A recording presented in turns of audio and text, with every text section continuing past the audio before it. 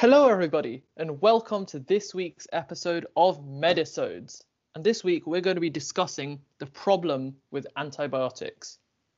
To many, antibiotics are the wonder drug, the magic bullet that has helped drop global deaths from infectious bacterial diseases to levels where, in most modernized nations, they're no longer a major threat.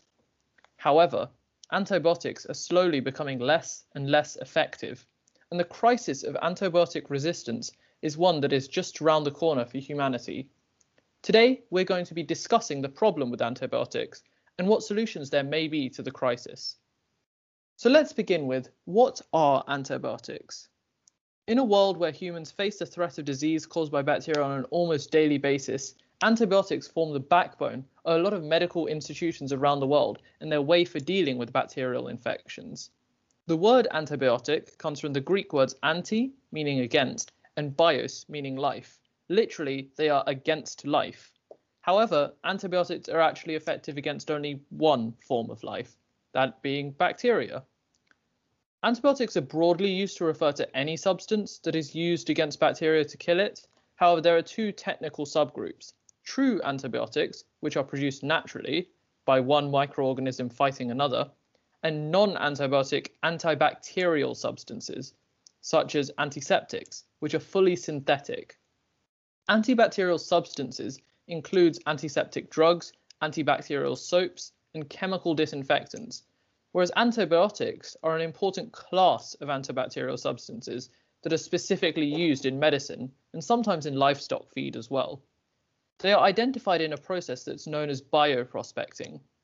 Despite the wide variety of known antibiotics, less than 1% of antimicrobial agents actually have medical or commercial value. For example, penicillin has a very high therapeutic index as it doesn't affect human cells. However, this is not the case for other antibiotics. Other antibiotics might also simply lack advantage over currently used antibiotics or just have no practical applications.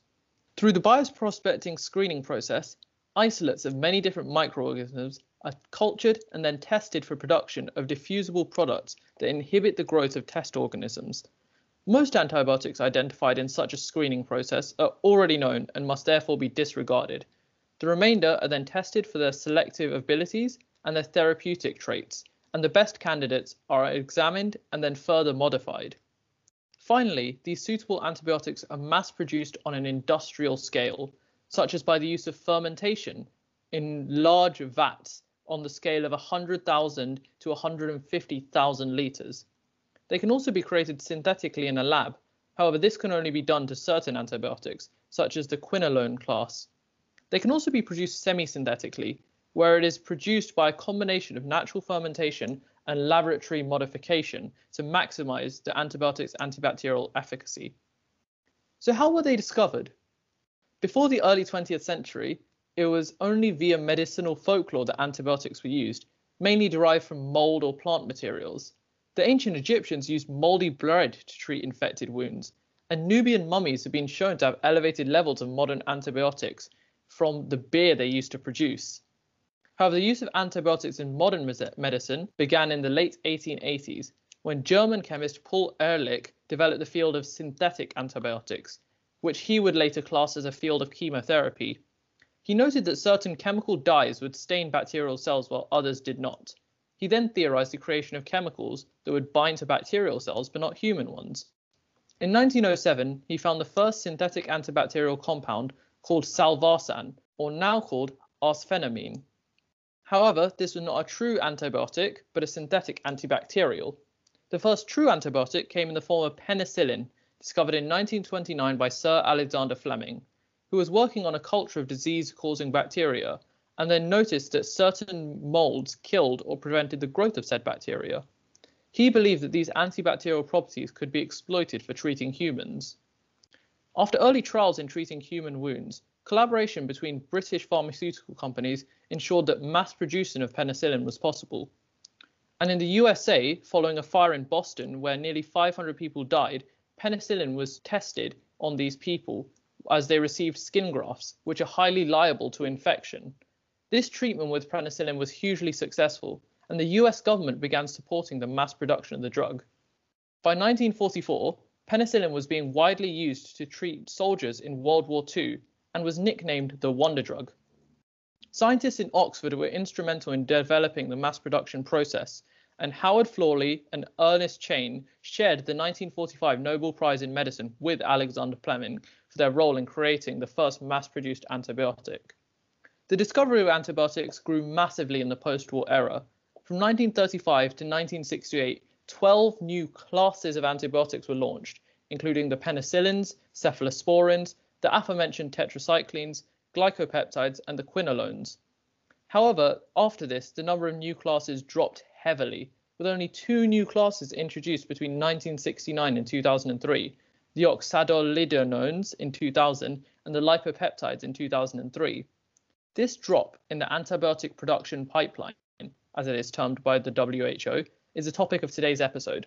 The current weak antibiotic pipeline does not match bacteria's increasing ability to develop resistance, causing this worldwide crisis of antibiotic resistance. But before we get onto how this crisis occurred and its potential solutions, Surya will go over how antibiotics work so we can better understand them. So I'm going to be discussing the types of antibiotics and the mechanisms behind how the different antibiotics work. There are 4 main mechanisms which antibiotics use to kill bacteria. These are inhibition of the cell wall synthesis, inhibition of protein synthesis, alteration of cell membranes, inhibition of nucleic acid synthesis. Let us look at each one of these mechanisms in more detail and look at the examples of antibiotics that use these mechanisms. First of all, let's look at antibiotics that inhibit cell wall synthesis. There are many antibiotics that use this mechanism to kill bacteria. Beta-lactams antibiotics prevent the synthesis of peptidoglycans, which are important polymers in the bacterial cell wall. The cell wall provides structural support for the bacterial cell, and the presence of peptidoglycans is what allows the cells to divide and multiply. So inhibiting the production of peptidoglycans means that bacterial cells can't divide, and this reduces their reproduction, and eventually this means the bacterial cell infection is treated. Vancomycin is another type of antibiotic that uses this mechanism by preventing the cross-linkage of peptidoglycans. The cross-linkage of peptidoglycans is essential in creating and maintaining a strong cell wall, so the lack of a strong cell wall means that there will be a large inflow of water into the bacterial cell, and this large increase in osmotic pressure results in the bacterial cell bursting, known as osmotic lysis. The next mechanisms to look at is the inhibition of protein synthesis.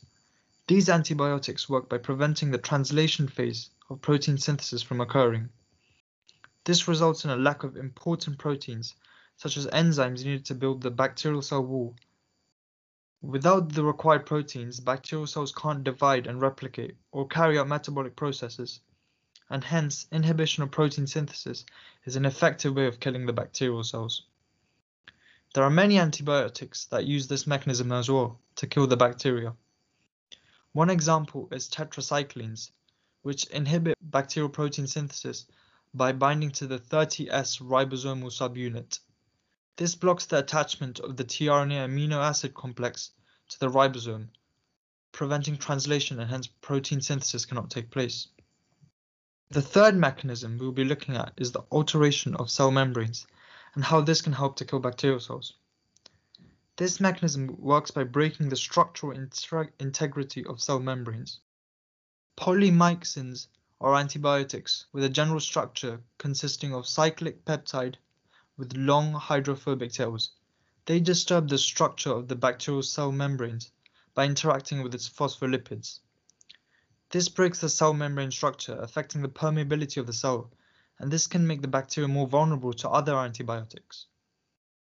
The next mechanism is the inhibition of nucleic acid synthesis. These work by inhibiting the synthesis of nucleic acids, which include DNA and RNA. Quinolones are a type of bacteria that work by inhibiting an enzyme called deRNA gyrase, an enzyme needed for bacterial DNA replication. The inhibition of bacterial DNA replication prevents bacterial reproduction. For example, bactitracin works by inhibiting RNA transcription, preventing protein synthesis from taking place in the bacteria. And now on to Adrian, who will be talking about antibiotic resistance. Antibiotics are extremely powerful medicines, and they are, in some cases, the only way of treating certain types of bacterial infections. But with great power comes great responsibility, and the misuse of antibiotics is one of the greatest threats facing modern medicine. Bacteria, just like many living things, have a primary aim to survive and reproduce. When infecting a person, the aim is not to cause harm. Rather, the harm that is caused is a side effect of the bacteria using the body's resources to reproduce and divide. Antibiotics are the main way to kill these bacteria and flush them out of the body. However, bacteria are slowly but surely beginning to build up resistance against antibiotics, and this is a threat to global health, food security, and development across the globe. Antibiotic resistance can affect anyone of any age in any country. A growing number of infections, such as pneumonia, tuberculosis, and salmonella, are becoming harder to treat as the antibiotics being used against them are becoming less effective. Antibiotic resistance leads to longer hospital stays, higher medical costs, and increased mortality rates. But how are these bacteria becoming more and more resistant to antibiotics? The reason for this increased resistance is present in all organisms: natural selection. A selection pressure is a condition, usually unfavorable, that puts a pressure on the population of an organism for selection to overcome that condition. In this case, antibiotics are an extremely strong selection pressure. There is a strong need for bacteria to evolve to overcome this threat. Bacteria gradually become more and more resistant through gene mutations. Gene mutations are random changes to the DNA base sequence. This change in base sequence often leads to the production of different protein, but it can also lead to previously inactivated genes being switched on, or vice versa. Or it could mean that the protein chain does not stop being transcribed where it was meant to be, and more amino acids than intended are added to the primary polypeptide structure. In most cases, it may lead to no change. However, mutations can cause a mixture of these changes. Mutations are random and occur spontaneously. Indeed, if a bacteria has a mutation that made it slightly more resistant to antibiotics, then it would have a greater chance of surviving when a patient takes antibiotics. If, after antibiotic treatments, only those with mutations that make them more resistant are left, these bacteria can reproduce. Bacteria reproduce by binary fission, and so daughter cells will have the same genetic information as the parent cells. This means that the proportion of bacteria in a population that has the gene for increased antibiotic resistance will increase. This process happens several times, up to the point where an antibiotic is rendered completely useless against a certain strain of bacteria. This is the process of natural selection, and it happens in all organisms. However, bacteria can reproduce at an alarming rate, and it is this fast rate of reproduction that means that antibiotic resistance is such an imposing threat upon global health now. It takes several generations to develop a certain characteristic in an organism. If the organism in question were something like a tree, then the several generations that are needed to develop a characteristic would span thousands of years. However, bacteria can reproduce much, much faster than trees, doubling in number every 4 to 20 minutes. What this means is that bacteria can develop resistance to antibiotics very, very quickly. The scope of antibiotic resistance is something that many underestimate. In all parts of the world, antibiotic resistance is rising to dangerously high levels, and new resistance mechanisms are emerging and spreading globally, threatening the ability to treat common infectious diseases. As infections become harder and harder to treat, more antibiotics have to be used to treat them. This could mean stronger doses, a longer course, or both. Indeed, having to use more and more antibiotics only worsens the problem, for those that survive after even more antibiotic exposure will be among the most resistant to antibiotics. The overuse and misuse of antibiotics accelerate the rate at which bacteria develop resistance. Bacteria will develop resistance to antibiotics eventually, but we have to slow it down as much as possible. Sparing use of antibiotics is an effective way of slowing down the rate of antibiotic resistance. Simply put, the less we use antibiotics, the fewer times resistant bacteria will be singled out and allowed to reproduce, and the slower that rate at which a bacteria as a whole species develop resistance. In the UK, healthcare professionals have been advised only to administer antibiotics when necessary, in the smallest possible dosage to cure the infection. However, not all countries have strict guidelines regarding antibiotic use. In the UK, antibiotics are only available with a prescription. In other countries, they are available for purchase by the public. This means that, in these countries, antibiotics are misused more frequently and more often, sometimes even in cases where they are completely ineffective, such as treating a viral infection. Similarly, in countries without standard treatment guidelines, antibiotics are often overprescribed by health workers, and so overused by the public. There are a few actions that individuals can take to slow the rate of antibiotic resistance development. You should make sure to only use antibiotics when prescribed by a certified healthcare professional, and don't ask for antibiotics if they're not recommended for treating your illness. Always make sure to finish the whole course of antibiotics. It's really important. The more resistant strains of bacteria are those that are more likely to be remaining towards the end of the course, so by not finishing your course, you provide these more resistant bacteria a higher chance of survival, and ultimately a higher chance of reproducing and passing on the genes for greater resistance on to further generations. Indeed, these measures are ways of slowing down the rate at which bacteria become resistant, so that we can develop new antibiotics to take the place of those that have depreciated and become unviable. Now I'll hand over to Shrey, who will be talking about solutions and alternatives to this problem. So obviously, not using antibiotics unless wholly necessary is very important, but this only delays the problem of antibiotic resistance. Ideally, we need to find new treatments, and one of those is phage therapy. So you may be wondering, what are phages? Well, they are the most abundant organism on the planet. There are 10 to the power of 31 bacteriophages on the Earth. And that means there are estimated to be more bacteriophages than every other organism on Earth combined. And they're found wherever there are living things. There are 1 million just in the human gut. Astonishingly, these tiny viruses, which are little more than DNA in a protein shell, are responsible for the majority of deaths on Earth, wiping out half the global bacterial population every 48 hours.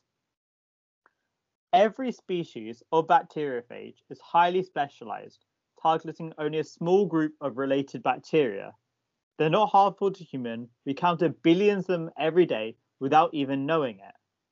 When bacteriophages find their prey, they connect their tail fibers to receptors on the bacteria's surface and inject their genetic material into the cell. New bacteria are made using the bacteria through the lytic cycle. Once the bacteria are full of bacteriophages, they lyse and die, releasing hundreds of new bacteriophages that repeat the cycle. So let's go over a brief history of bacteriophages. They were discovered in 1917 by a French Canadian called Félix Séhérel at the prestigious Pasteur Institute. And that means that they actually are older than antibiotics, which, as mentioned, were discovered in 1929. And throughout the 1920s, there were clinical trials for phage therapy for diseases such as cholera and dysentery, and there was some success. But the discovery and commercialization of penicillin, which is easier to mass produce, meant that most Western scientists lost interest in bacteriophages. As a result, most of these developments in this field have come from the former Soviet Union, where due to the Iron Curtain, Western innovations in medicine were limited. The Red Army used phage therapy successfully in field hospitals during the Second World War to treat bacterial infections such as gangrene and dysentery, saving many lives. And during the Cold War period, Soviet scientists continued to refine their phage therapy, although unfortunately these didn't make it across the Iron Curtain. Today, phage therapy is used in Russia and Eastern Europe, and Georgia's George Eliava Institute, founded in 1923, is a leading center into research into bacteriophages. With the growing problem of antibiotic resistance, Western scientists began to realize that bacteriophages could be the answer to solving antimicrobial resistance. Let's go over some benefits of using phage therapy. Firstly, they can be used to treat antibiotic-resistant bacteria because they use the lytic cycle, and this means that they can kill superbugs. They can even penetrate through some biofilms that the bacteria use to protect themselves, something antibiotics struggle to do. Bacteria can evolve to become resistant to certain bacteriophages, and this is a drawback, but they're not a significant one because of the sheer abundance of bacteriophages and the fact that they can evolve too. There's also been research that suggests for bacteria to gain resistance to bacteriophages, they must give up some of their antibiotic resistance. So we should be able to treat bacteriophage-resistant bacterial infections with our normal chemical antibiotics. Now, I mentioned earlier that they're highly specific, and this means that unlike chemical antibiotics, they only act on a small, narrow range of bacteria. And this also means that they don't affect other cells or gut bacteria that are useful. And this is a major advantage over chemical antibiotics because antibiotics can have some major side effects. For example, many people are allergic to penicillin. And numerous clinical trials have shown they're safe and they have very few adverse effects. However, it's still important to use highly purified samples of bacteriophages in order to make sure that there's no toxic substances such as endotoxins that are mixed in with the bacteriophages. They are also really easy to discover. You can literally just take from sewage and you can find millions and millions of bacteriophages that have never been discovered before. And this low cost is also advantageage because you can find millions and millions and then test the ones that are effective. There are some limitations to using phage therapy. The main barrier to the widespread introduction of phage therapy in the Western world is not a lack of scientific knowledge as such, but regulators' reluctance to approve the practice. The main concern is that for phage therapies to be profitable for pharmaceutical companies, they'd have to be patented. And this poses an ethical question. Can bacteriophages, which are living organisms, be allowed to be owned by one company? It is also not very practical, as another company could just take that bacteriophage and use it anyway. The bacteriophage can also evolve during production, further complicating patent rights. Alternatively, pharmaceutical companies may be able to patent genetically modified versions of bacteriophages, recipes for phage cocktails, which are mixtures of bacteriophages that are given at the same time, or even make bacteriophages from scratch. These could would solve some of the regulatory issues, although they would delay the introduction and it would be very expensive. Bacteriophages have been approved by the American FDA and European EMA for use in agriculture to protect food against Listeria, Salmonella, and E. coli. So it's possible that as the evidence mounts for phage therapy, regulators will approve the use of the practice. However, their high specificity is also a drawback. It means that you need to be exactly sure which bacteria is causing the infection, and this can take time. And in an emergency situation, you don't have that time. The patient could die. And this is the main problem with phage therapy. Even if you have a cocktail of different phages, they are still act on a much narrower spectrum than even so-called narrow spectrum antibiotics. This means that there will be limited use for them, especially where time is a limiting factor. There's also the public perception of viruses, not only the coronavirus, but also other viruses such as HIV, which also have stigma attached to them. And many people will be very uncomfortable with injecting a virus into themselves, and rightly so, to be honest. But it's important to know that bacteriophages are not like other viruses that cause infection. Although they're viruses, they are helping us, and we need to make sure that this is conveyed to the public. Overall, I believe that phages can be a solution to antibiotic crisis, but I think that they may have to still be used alongside chemical antibiotics to make sure that we still have the emergency response needed. And antibiotics can become our weapon of last resort, the one where if we can do nothing else, we'll use chemical antibiotics. And phages can be the run-of-the-mill medication that we give to people when they have bacterial infections. So thank you for listening today, guys. Hopefully you're a lot more educated about the problem with antibiotics and why taking them is such a risk nowadays. Of course, if you are prescribed by a practitioner, make sure to complete your full course of antibiotics to get the full effectiveness and to avoid increasing the problem of antibiotic resistance. So thank you for watching today's episode, and make sure to like, comment, share and subscribe for more episodes out every week.